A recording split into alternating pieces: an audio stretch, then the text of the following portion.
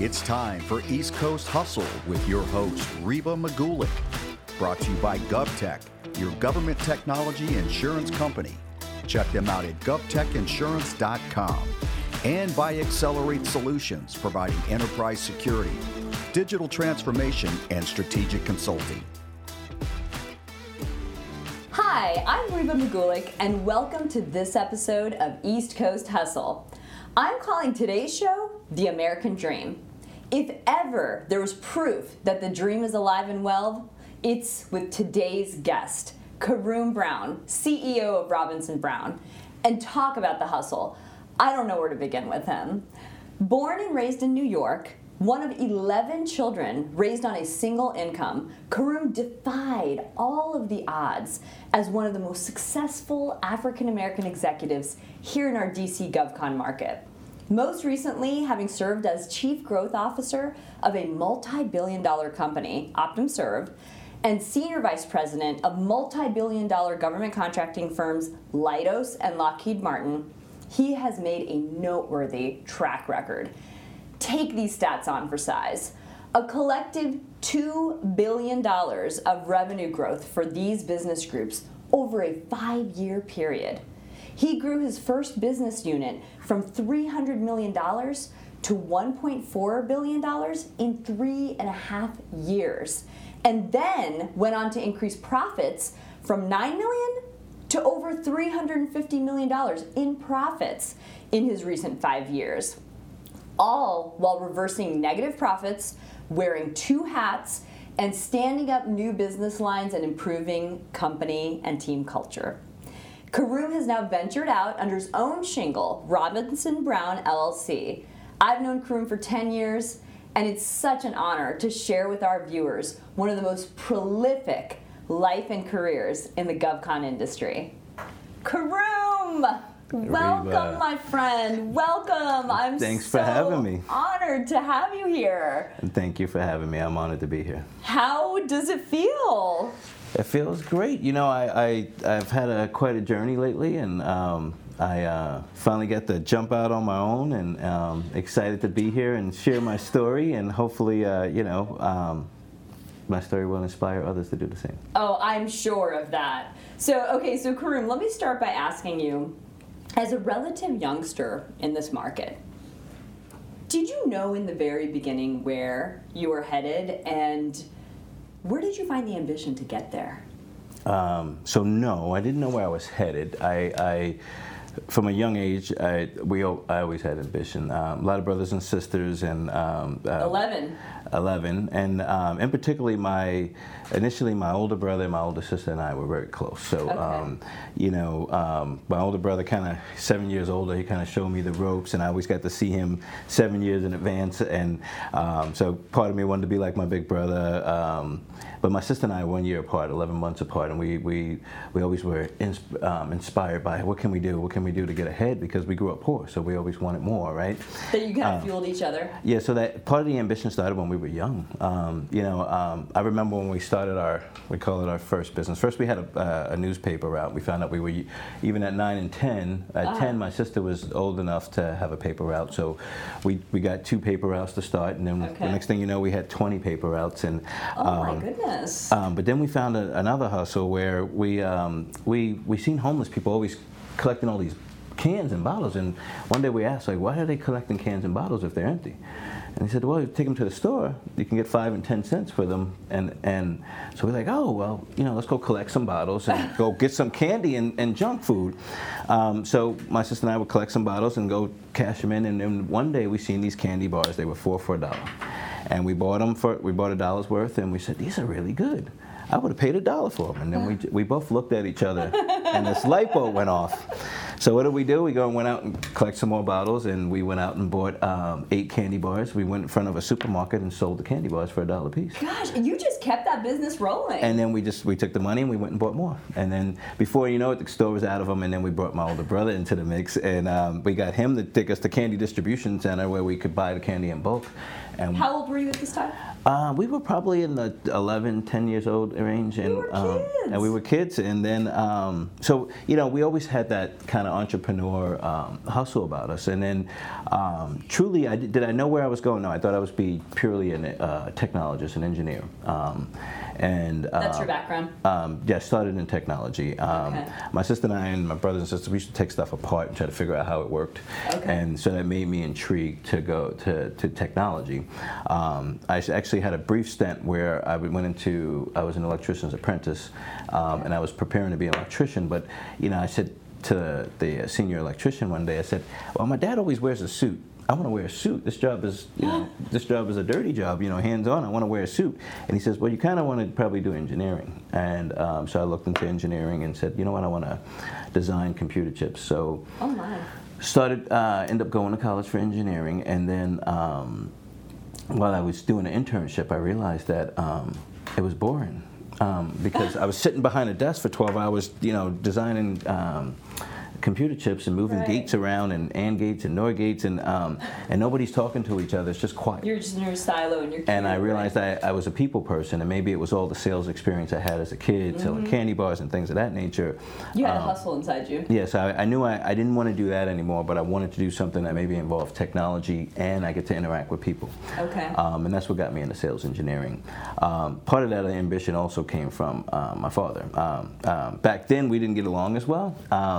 And so I moved out of my house when I was 17. And my dad said something to me that really motivated me, and he said to me, you'll knock on my door before I knock on yours. You'll be back. And that was that was my motivation. And actually, I thank him now because part of it back then, your parents are strict, and he was extra strict, and I never really understood his stress of having so many kids to take care of, and what that feels like until I became an adult and a parent. So now I appreciate who he was and how he managed us and how he disciplined us. But back then it was, okay, I'm going to show him. So that's when I finished the 12th grade on my own and said I'm going to put myself through college, and I did. And that was the beginning of my ambition, and then in my drive. And then having my daughter young. I was a junior in college when I had my first kid. And wanting to provide her a better life than I had was the piece that kind of took it from showing my father I can do it without him to I'm going to provide a life for my kids that I didn't have. So that's the ambition, and then I sort of how I went from what I thought I was going to be, which was a technical engineer for life, to getting into sales and marketing because I wanted that network and the people piece, the piece where I get the bridge, my network and my ability to build relationships with people with technology and making a difference in the world. That's remarkable. What a story. Yeah, I love what you shared about your father. And I always say that those who have the hustle are just cut from a certain cloth. And my observation has been is that when you get kicked down and somebody says something like that to you, you react one of two ways. You either internalize it and say, yeah, that's true about me, I'm never going to make it, or you're like, oh, I'm going to show you. Yes. And I do think that's the fabric and the DNA of the hustler. I'd like to ask you, well, actually, let me ask you a question about your family. Like, what was their reaction? Like, what's the follow-up to that story? Did Dad ever knock on your door? So first off, my family was surprised and always thought I would come back. And I did come back for a day or two because my mom pushed us to work it out, and my mom was the center of the family. So I just came back at the wrong time. I actually came back the day before my senior prom. And so I came back, went to the senior prom, came back about 4 or 5 in the morning. Now, at this point, for about a year, I was living by myself. So you had your own independence. So when I came back at 5 in the morning or whatever it was, my dad, he yelled at me and told me to get out of his face and all that. And so I said, I liked it better the other way. So I went back upstairs and packed my stuff back up and I left. Oh my gosh, Karoom. And yeah, he came back and knocked on my door, but that to me now, and knowing what I know now, that's less important than at the time when I was that age. It was nice that he knocked on my door first, but as a parent, as someone that has to raise kids like he did, and someone that doesn't even have anywhere close to the amount of kids he has, I realized that who he was and how he wasn't you know, like, oh, he was such a bad parent. It was actually a good parent, just misunderstood. He was just doing the best that he could. Yeah, I think all of us hit that when we're somewhere in our 40s. We realize, oh gosh, the switch flips. That now I get it. Now I actually understand why my parents were the way that they were. Karoom, what are some surprising things that you've learned about success on this journey? What are things that you didn't know before that you'd be willing to share with us now? Well, the first one I would say is once you get there, staying there is just as hard as getting there. Really? And you know, you get, because you, especially when you already have some cards stacked against you. So I pushed and I was so aggressive that it oftentimes I was the youngest executive in my position in my space. I was one of few minorities also in that, at that level in that space. So I always had to work harder and prove more, prove myself. And you every time you think you're comfortable, you realize that you're not. And so whether it's you're successful in a big corporation, whether it could be your boss, it could be your peers, the envy and the finding ways to kind of knock you down because they don't want you to overshadow their success. So you get humbled and you learn how to navigate that space. But also, you know, like I said, staying there is hard. You know, maintaining your network. When you grow a large network, keeping that network up to date. The more people you know, the more people you have to keep in contact with. The less people you get to keep in contact with, the more people that feel slotted. That maybe you just forgot about them when you got to the top, and it's not that. It's just but so many hours in a day. But just maintaining that success, learning that once you're there, just because last year I blew through my numbers, I got to do it again this year. You only get a brief pat on the back, right? And then it's like, what have you done for me lately? Exactly, and so the hamster wheel begins, and the speed in which that hamster wheel needs to operate. It's not like you get there and then, okay, now I can spend time with my family. Right. You got it keeps going and it's going, and when you wait, it's more intense, and it's more, and the higher you go, the harder it is to stay there. So that's one, and then just juggling work-life balance. Yes. You know, you keep telling yourself that one day I'm going to have time to do this, and I'm going to have time to do that, and I'm going to spend more time with my kids, but I'm going to provide this life for them first. So, you know, from a success standpoint, I did think I wish I knew in the beginning you could plan for it, is that that when you get there, is continuous, and maintaining it is just as hard. And also, at some point, if you try to raise a family at the same time, I would just say that you got to learn how to find that work-life balance throughout the middle, because the corporations, they don't care. They say, hey, yeah, we care about your family, work-life balance. But at the end of the day, corporations have a job to do, and it's a bottom line, it's a top line, and if you're continuously improving it, great, and so you have to find time to do both, and also not look back and turn around and your kid, like I did at one point, and say my kids are in high school and in college, and I'm at that point where I'm about to say, okay, I can spend time with them, but I just spent 15, 20 years building my career, but that was 15, 20 years of my kid's life. So things like that, you know, you don't realize that the sacrifices you make, and the time and span in which you make it, and the 60, 80-hour weeks, that sometimes you have to really weigh out what is most important in life, and then maybe taking a little bit longer to be successful, but spending more time at home, or maybe not having to start a family until later. Those type of things are things that I think that I learned in the success pool. I think that's really wise advice. Like just that soundbite, just what you said, that maybe you can take a little bit longer to be successful, because it's not going away. Exactly. And there's always room for people who have the hustle and people who are successful and driven.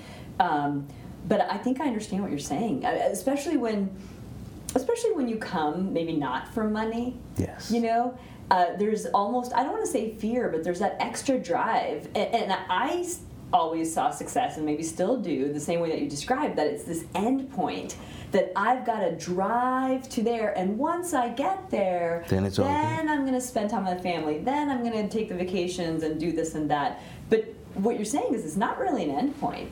And budget your time wisely. Like, it's kind of like the only analogy I can think of is those small businesses that grow wildly, but they try to stay within their NAICS codes without breaking through, Absolutely. Those smart ones manage their growth. They're like, let's budget it. Let's budget it over time, because we can always hit the accelerator after the kids leave, too. Exactly. And that's the piece. And also realizing that you could take a break and it still be there when you get back, and once you create value, then you have more negotiating power.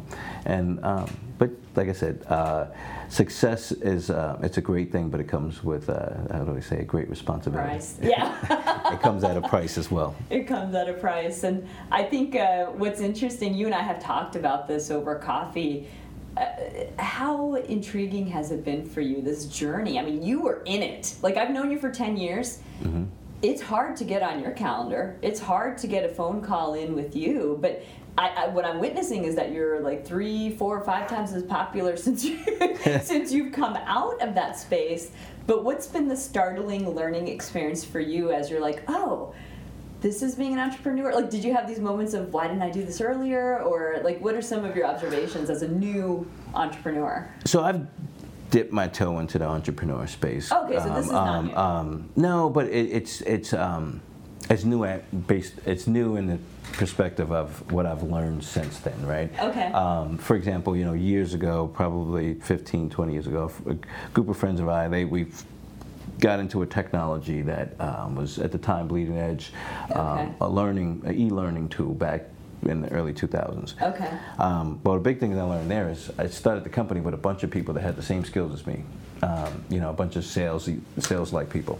Well, we didn't have people that really like to do the administrative part of the job, and really like to do the back office stuff, and how much we took big corporations for granted. Like, how much we spent at Kinko's printing out our proposal. Yeah. But here now, when I started Robinson Brown, it was really with a purpose, and with an understanding that it would be certain things that I would deal with and certain things that I actually would pace myself and not deal with. Okay.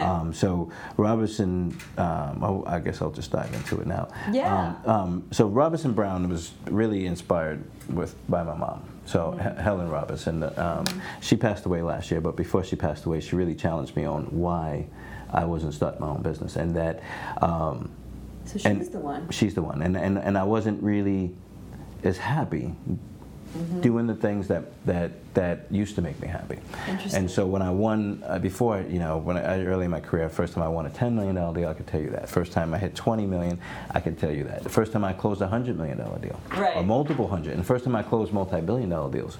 And those things, I felt like, if you ever seen the movie Pursuit of Happiness, that moment when he found out he got the job and he just stands outside and you could feel the emotion that he was feeling at that moment. Right. But, that's what I felt every time I conquered something, blew through my numbers, the euphoria, hit the top of the sales charts and went on trips, but I wasn't really feeling that way anymore. Interesting. And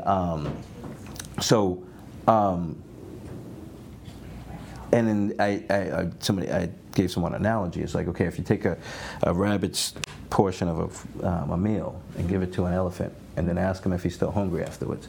Well, I felt like I was still hungry afterwards, right? And your appetite had grown. My appetite had grown, and simply winning and blowing through my numbers weren't making me happy anymore. Wow.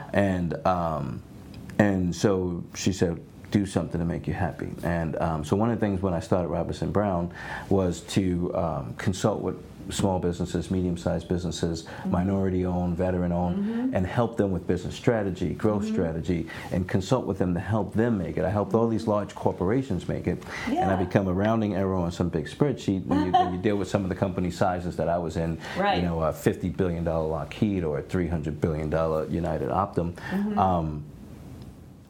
So I wanted to make more impact in people's lives. During COVID, I got a heavy focus on underserved communities, underserved businesses.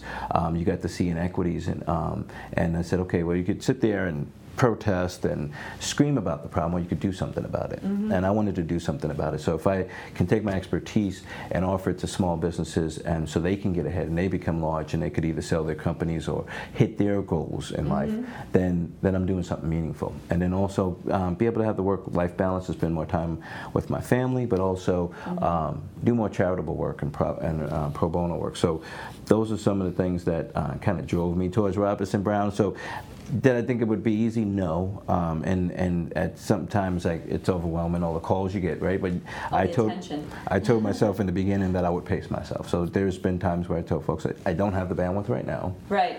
But I'll make something work for you to help you get to where you're going. But it's been good so far. It's been fun, and really, really just excited to do something that makes me happy. And I'm enjoying it, and I don't feel like I'm in a rat race. And you're giving back. And quite frankly, you're giving back. Like how grateful would you have been to have someone like yourself now go back in time and help you when you were a fledgling young business? Your mother would be proud. Thank you. I know she would be. This is remarkable. You've kind of answered this already, but do you have any advice that you would offer those that are born with the hustle? Because like we know it, right? We're different. We feel different sometimes. We're more driven, even as children, just the stories that you described. But what advice would you give to the young viewers who may be watching us today who feel that fire, that spark of ambition and hustle? Like, what should they do? One, follow the hustle. Two, I ended up somewhere I didn't think I would be, right? And but sometimes you have to go. Yeah. And follow some path to figure out the right path. That's right. And so for me, it was, I thought I would be an engineer doing the design work, being hands-on, and it ended up being that I went into sales, marketing, strategy, M&A. Those are the things that end up being what interests me, but also what I end up being really good at. But it took me going down a path and a journey to find the right path for me. And so I say, look, you may not know exactly what, or you might feel it's X today, then follow that path. Yes. And the people that you and you meet and the experience you have will help you get there. Exactly. And then also, don't take education for granted. Some people go to school to pass. I really recommend tell people go to school to learn. And it's a big difference. It's a big difference of getting an A. Yes. And knowing the answer, and it's another thing to understand it and how it applies. Yes. Work early when you can, because the networking, people skills, relationships are key. Treat people how you want to be treated. Yes. Does it always work out? Some people have this ruthless thing, oh me. Look, being nice and treating people nice hasn't always panned out for me. Sometimes I got the bad end of the stick, but I never regretted it. And eventually, the people that you take care of and you treat right, they'll always stay in your network. And so treat people right, keep a network, build a network. Don't be afraid to have mentors. My mentors, some of my greatest mentors, helped shape me who I am today. And if I never asked those people, like some of these executives were in high levels, whether it be Stephanie Hill at Lockheed Martin or Jerry Fasano, even folks, mentors that I have today like David Stewart, CEO of WWT. Great man. Most people are like, oh, he's a billionaire. How do you talk to him? I don't talk to him about him being a billionaire. I talk to him about life and experience. And so my biggest thing is I tell people, hustle, build relationships, be kind to your relationships, respect your relationships, never be afraid to learn more, and realize that there's usually someone else has something else to teach you. So always be okay with learning more. Just because you have a hustle doesn't mean you have to know everything. Right. You be humble. Yes, be humble. And so that's what I say. Follow your dreams. Realize that what you think your dream is may not be your dream, but follow them, and you'll find your path along the way as well. I love it. Yeah, what you just said made me think of two things. One is, I always say, even a bad decision is better than no decision at all. That first step is just put your foot out into the street and cross. Just start moving. And back when I first started a Defense Health Agency, my first business development role, I had no clue what to do. And do you know Ron Peoples? So Ron shared this advice with me. I didn't know him. Somebody said, hey, you need to go speak with Ron Peoples. I'm like, Ron, what should I do? It's such a big organization. I'm studying it. I don't know where to go. And he said, Reba, let me tell you this. Here's what you should do. Start anywhere. start anywhere. And that's stuck with me to this day. The faith that just start anywhere. Like you said, you started with engineering, but until you take that first step, you don't meet those characters along your path that shape your journey. We'll be back with more East Coast Hustle with your host, Reba Magulick, after this brief timeout. For all of my friends in the government contracting business, I want to tell you about a company I know well, led by one of our guests on East Coast Hustle, Kevin Fitzpatrick at GovTech. Kevin and his team are experts in liability issues that face the GovCon industry.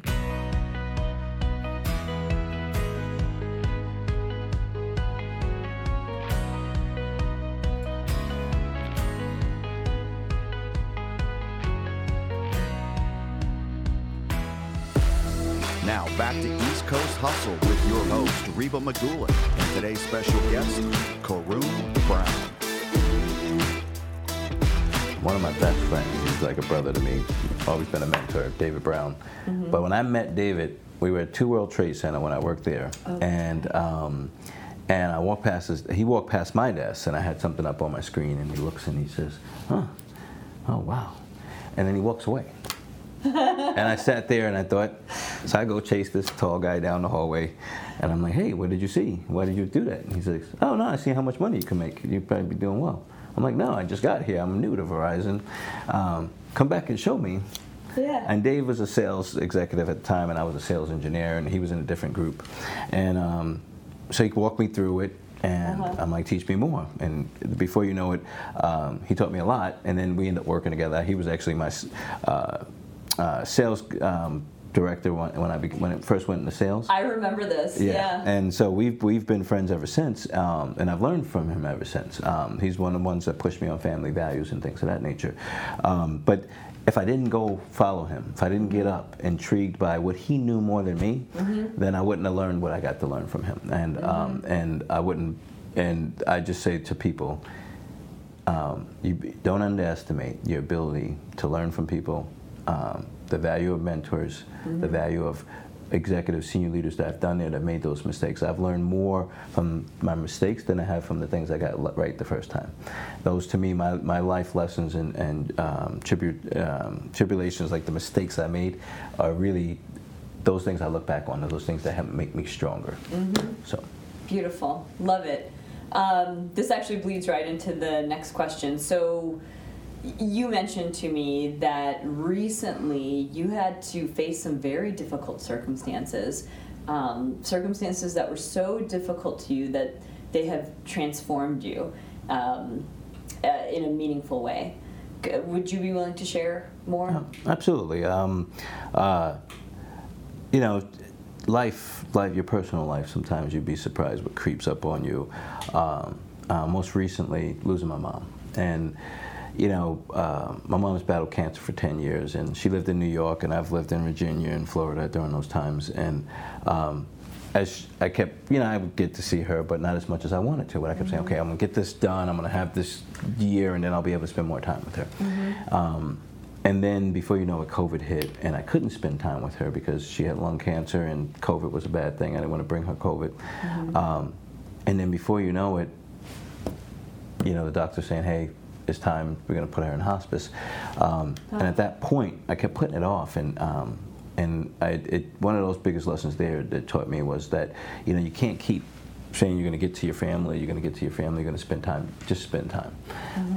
And you got to find that work-life balance. And other things, too, is that the success part of life is important, but it's not as important as love and family. And some of my life challenges kind of helped bring that in perspective for me, where I thought my success and my ability to provide for others, to help my mom and pay her bills and give my kids a life and grow up in neighborhoods and school systems I didn't get to grow up in, that was me, what I was getting out of the success too, but you can't replace you. And so that helped me a lot. And I got to spend, and then at some point last year I just said, you know what?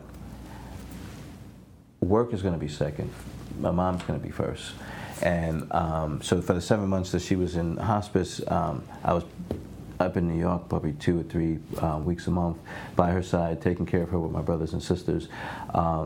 and we're very proud of the fact that she didn't need a nurse or anyone from hospice to come take care of her. We were her hospice care. You know, we bathed her, we fed her, we took care of her. Sometimes that meant that I worked 8 to 5, and then I slept till 9, and then I did the night shift with my mom from 9 to 6 in the morning. My brother or sister would take over, and then I go right into work. But what I didn't do was say, you know what, I'm going to continue to work 80, 60 hours a week. I put work to the side, and did work suffer? Yeah. But you know what? I spent time with my mom that I can't get back. And but I also learned a lot about the fact that the work-life balance, the big corporations and what they feel and care about, regardless of what you're going through. It's like, okay, if a week or two is fine. A couple of months you're doing it, they're like, okay, when are you coming back? When are you coming back? Yeah. Regardless of the numbers, they want more numbers. And so that really, during that time, just changed my perspective. Okay, what am I going to spend my time on? Yeah. And that's when I decided that I wanted to spend the time on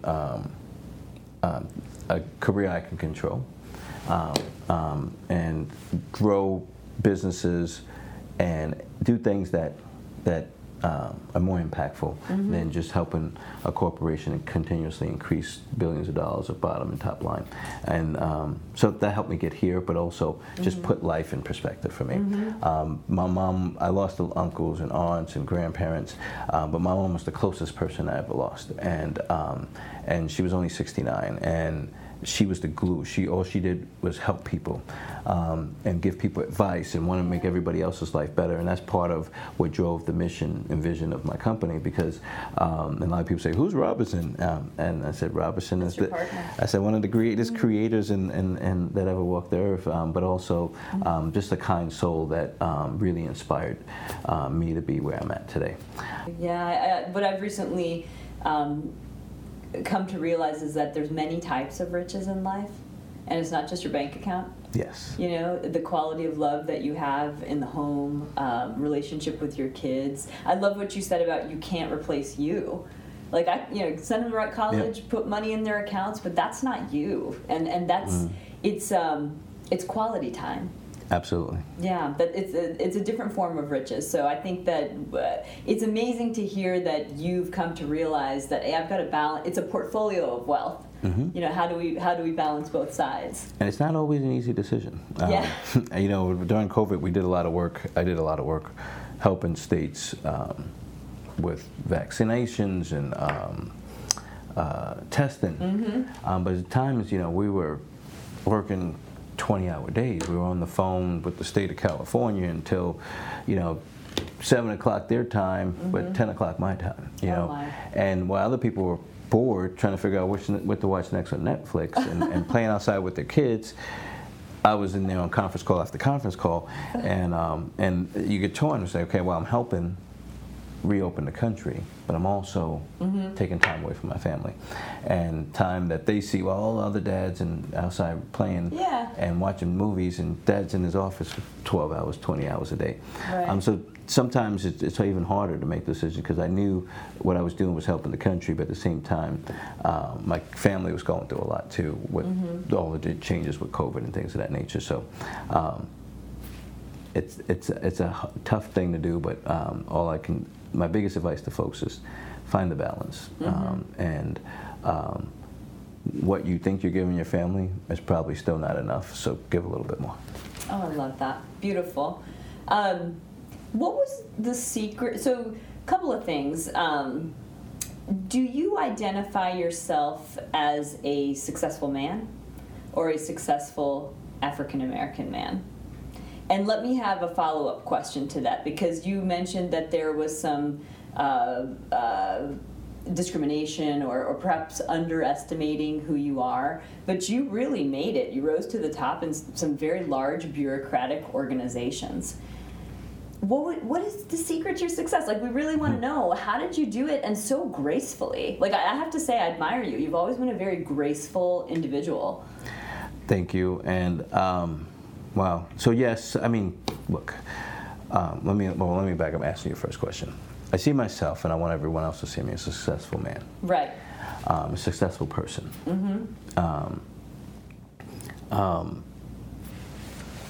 however, I'm not going to ignore the fact that my journey has been harder because of the way I looked, or my age and the way I looked at times. So I had to work harder. And but what I was determined to do early in my career, when I had my first real bout with racism, I in the workplace, I told myself I was determined to be the best, to make sure that those who discriminate can see that regardless of the color of my skin, I'm here because I'm good. Yes. They need me. Yes. And regardless of the way I look, my age, I was going to work hard enough and build the skill sets that people were going to demand to need me, regardless of the way I looked. Yes. And therefore breaking down barriers for other folks that look like me. And so, when early in my career, I worked at a company, and I came in and I didn't realize how unions work, right? And in this particular company, I was in a union, and I was one of 375 engineers in all of New England, but I was the only one African American, and I was the only one under 30, and at the time I was about 20. Wow. And I came in and I worked really hard, but I didn't realize that the harder you work between 8 and 5, the less overtime that means it is for folks. Oh. And the culture of the union was only do like 1 or 2 tickets a day, and then there'll be plenty of overtime for everybody. And everybody made a lot of money on time and a half. Right. So I didn't get that. So I came in and I was doing 10 tickets a day, and they were doing 3. And then I was making them look bad. And then at some point they started to call me the affirmative baby. Oh. And so I said to the guy, and he's like, so they would say, "Hey, AB," and I didn't know what it meant, so they all start laughing. So one guy, he was about 31. He was not as he wasn't like them, so he would say, "Don't hang out with them. They're not your friends." And I said, "What is AB?" And he says, thought they were calling me KB. And he was like, and he said, "No, they call you affirmative baby because the only reason why you're here is because of affirmative action." Oh my goodness.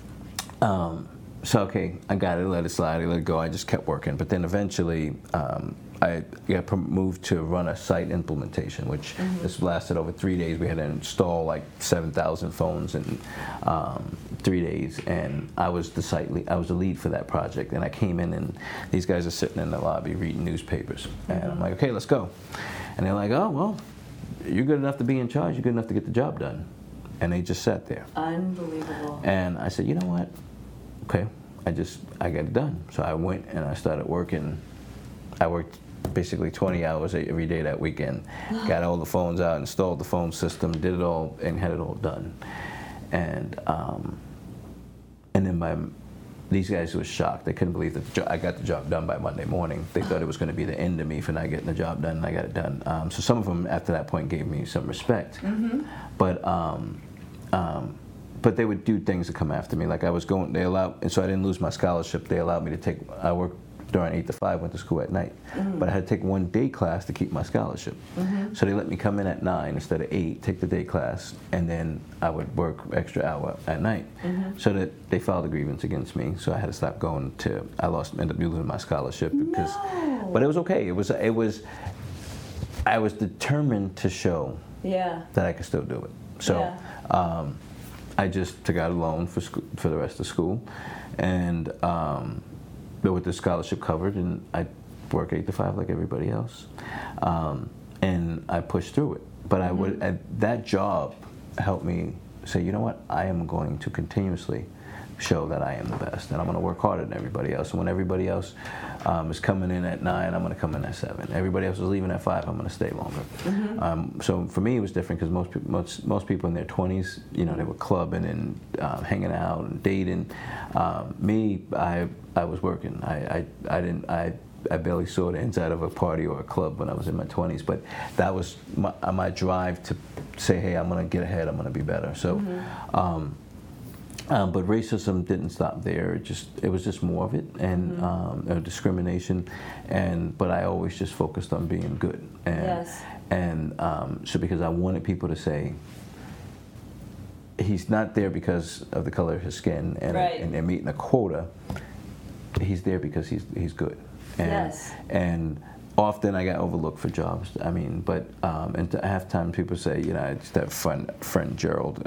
I still have a friend Gerald, but Gerald said to me all the time. He says, you should have had that job. Why didn't they pick you?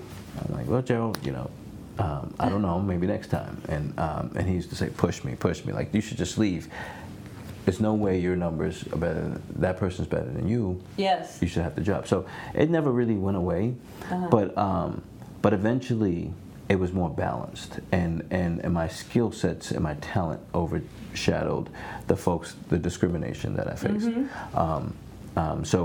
But I do want folks to see me as a successful person. Yes.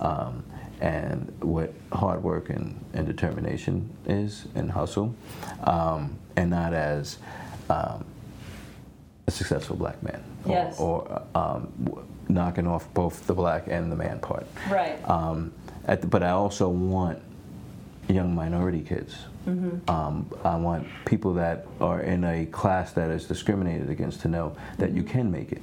That it may take more, and yes, you have to work harder. I'm not going to sugarcoat that. You do have to work harder than others, but you can get there, and you don't have to resort to an easy route of crime or being less or staying where you are in the neighborhood you always grew up in, because it's going to be hard, or you can't get there. You can.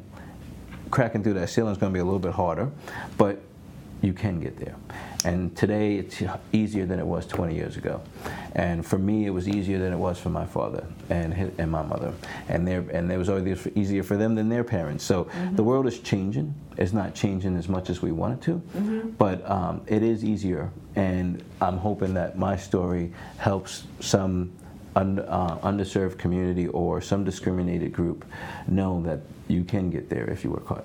Amen. Oh, I just love that. And I agree with you wholeheartedly, Karoom. And this is something, we all face some sort of judgment. You know, people make a judgment when they look at you. And I've always said the same thing. It's like the best remedy to prejudice and discrimination, be the effing best. Be the best. Be indispensable. And quite frankly, like at the end of the day, people can say whatever they want, but who's delivering the numbers? Who's really working hard and getting the job done? Who do they feel the absence of after they've left? Like that is the key, I believe, to overcoming a lot of these things. But like you said, you can't sugarcoat it. You do have to work a little bit harder, but there is a path. Absolutely. But it does feel good when you do leave somewhere, and you know they'll feel the gaping hole that you leave. And it may take them 3 months, it may take them 6 months. But as my father once said, those companies will miss me before I miss them. So I love it. Well said. We'll be back with more East Coast Hustle with your host, Reba Magulick, after this brief timeout. On this show, I never promote executive leaders and companies that I don't know well. My friends and colleagues at Accelerate Solutions are truly gifted experts across the company's 3 service areas: enterprise security, digital transformation, and strategic consulting. Accelerate optimizes efficiency and effectiveness and enhances the security of America's physical and cyber infrastructure, as well as personnel. Agencies as large, complex, and important as the FBI depend on Accelerate. To learn more, visit acceleratesolutions.com. That's XCELERATE solutions.com. Now back to East Coast Hustle with your host, Reba Magulick, and today's special guest, Karoom Brown. You mentioned envy early on. I always like to ask about that because I often wonder, how do successful people deal with the envy of friends, former friends, family? Do you ignore it? In the 48 Laws of Power, there's a whole chapter dedicated to envy, and it really highlights how dangerous it is and how you shouldn't underestimate the danger of envy. But I'm just curious, did you have to sign off old friends? Were you able to bring them along with you on this journey? How do you deal with it? So a couple of ways. One, I do ignore it. In the beginning, it was frustrating, but I still ignored it. What I mean by that is, people used to say things to me like, "Oh, you're lucky. You have a good job."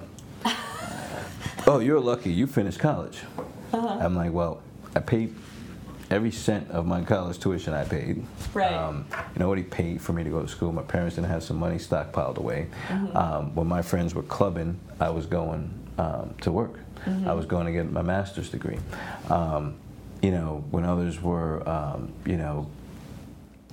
taking it easy in college, and I was working at Lucent Technologies and going to do my undergrad at the same time. Yeah. It's like, oh, you're working too much. But by the time I graduated, I had experience at a big company and I had my bachelor's degree. So those type of things. So during 9/11, when everyone else was scared to go in the city, I was going into the city because I had just started my master's program. You had to. So I had to. Just like, when I worked at Ground Zero, it was like, oh, you're lucky you got to work at Ground Zero. I'm like, no, it was sad. Yeah. I did it because that was part of my job, but I wanted to help. So just, envy comes in a lot of different ways. I tend to ignore it. My real friends wouldn't be as envious. They would be driven by my success. Inspired by it, and then help drive them if they're not as successful.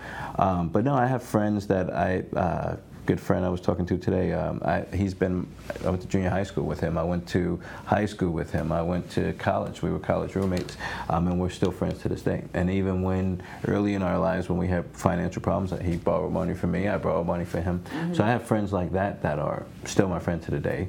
I have friends that just kind of went different paths, so I don't speak to as much, but mutual respect and still friends. But as far as the envy, I've seen less envy from friends and family, and more envy from colleagues and business colleagues and management and folks I work for, and including people I reported to. But but really, friends and family, if they're really your friend, you won't feel an envy that impacts you.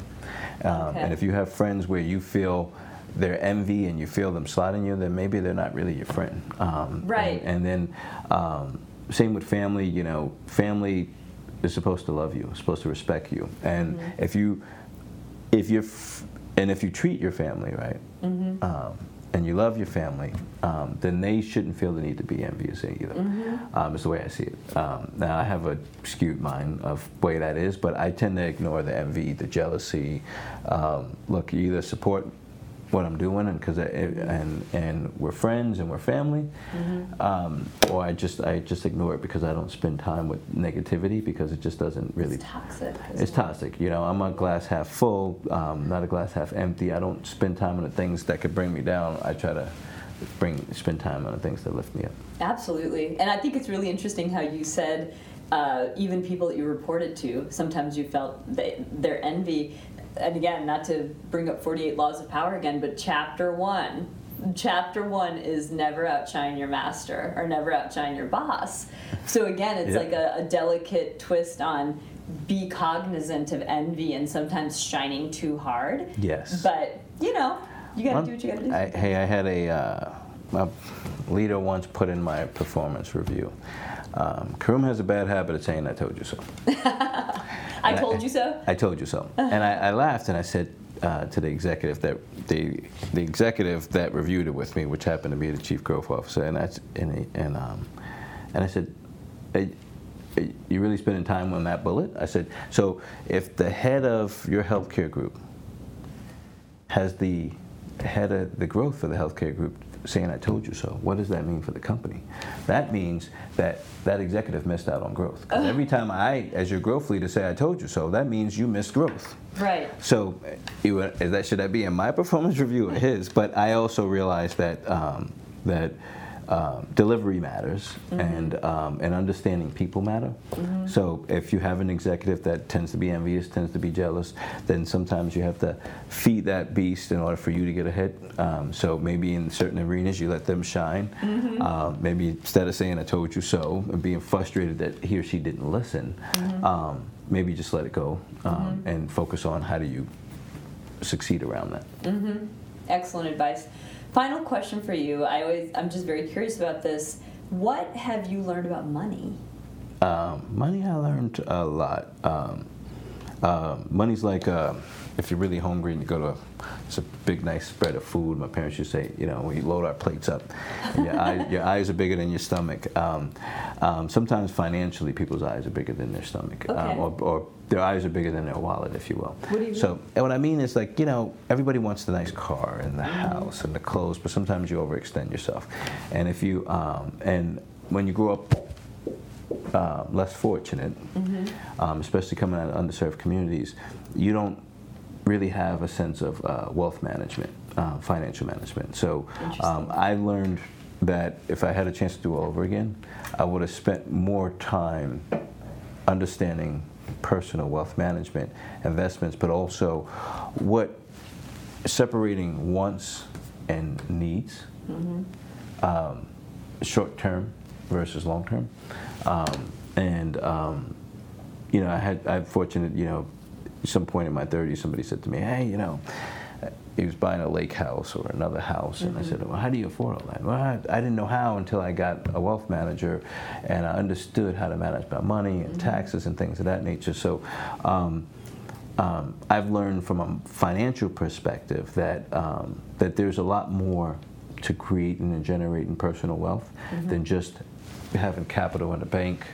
And also some of the material things are less important than some of the things that could really generate generational wealth if you manage your money the right way. So my just big thing about money is everybody wants to be rich. Everybody wants to make it. And like I said, some people say money doesn't make you happy. Like I can say that, like I said, not having money and growing up without money make me unhappy. So I know what it feels not to have, and I know what it feels like to have. It's better to have, but you should work to live, not live to work. And that's I don't know who came up with that saying, but it's probably the truest statement about money is, work, manage your money early, understand the importance of your credit and building foundational wealth and generational wealth, but also understanding the difference between if you're buying a material thing that you can afford and that if it makes you happy, then fine.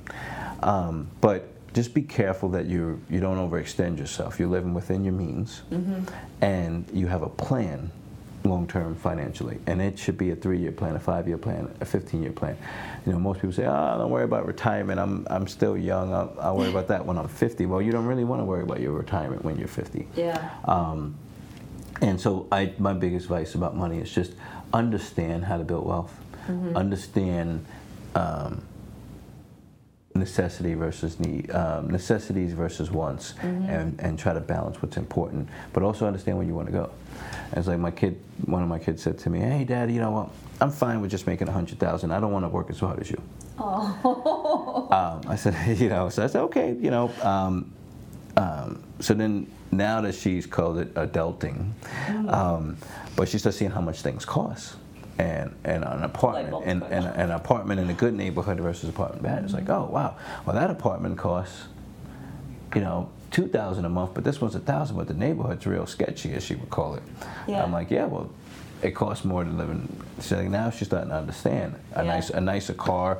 Then when you have a nice car, it costs money to maintain it. I think that understanding wealth, understanding money, and the way you want to be, and what it costs to be where you're at is important. So I know that's a long way to say what I learned about money is I didn't know enough about it when I was younger, and I wish I did, but learn about money. It's not just about getting rich, but the sustainability of your actions. And I got to look at certain things and learn more about it, like Michael Jackson. I was like, oh, how is Michael Jackson bankrupt? And I said, well, he bought a house that cost $70 million a year to maintain. And at one point, if you can't sustain $70 million a year, then eventually you're not going to be able to afford that house. Right. Right? So living within your means and understanding where you want to go and how much it costs to maintain that lifestyle is something else that I would say is important. So. Karoom, you were the perfect guest to bring on our show today. You have perfectly defined the hustle, what it takes, and the steps that you need to go through in life. Couldn't thank you enough. We have learned so much today. A lot of golden nuggets to take away today, my friend. Oh, thank you. And hopefully every New Yorker out there, I represent it for you and the New York hustle and taking that from East Coast to nationwide to globally. So thank you. Woo! World domination, next on the list. Absolutely.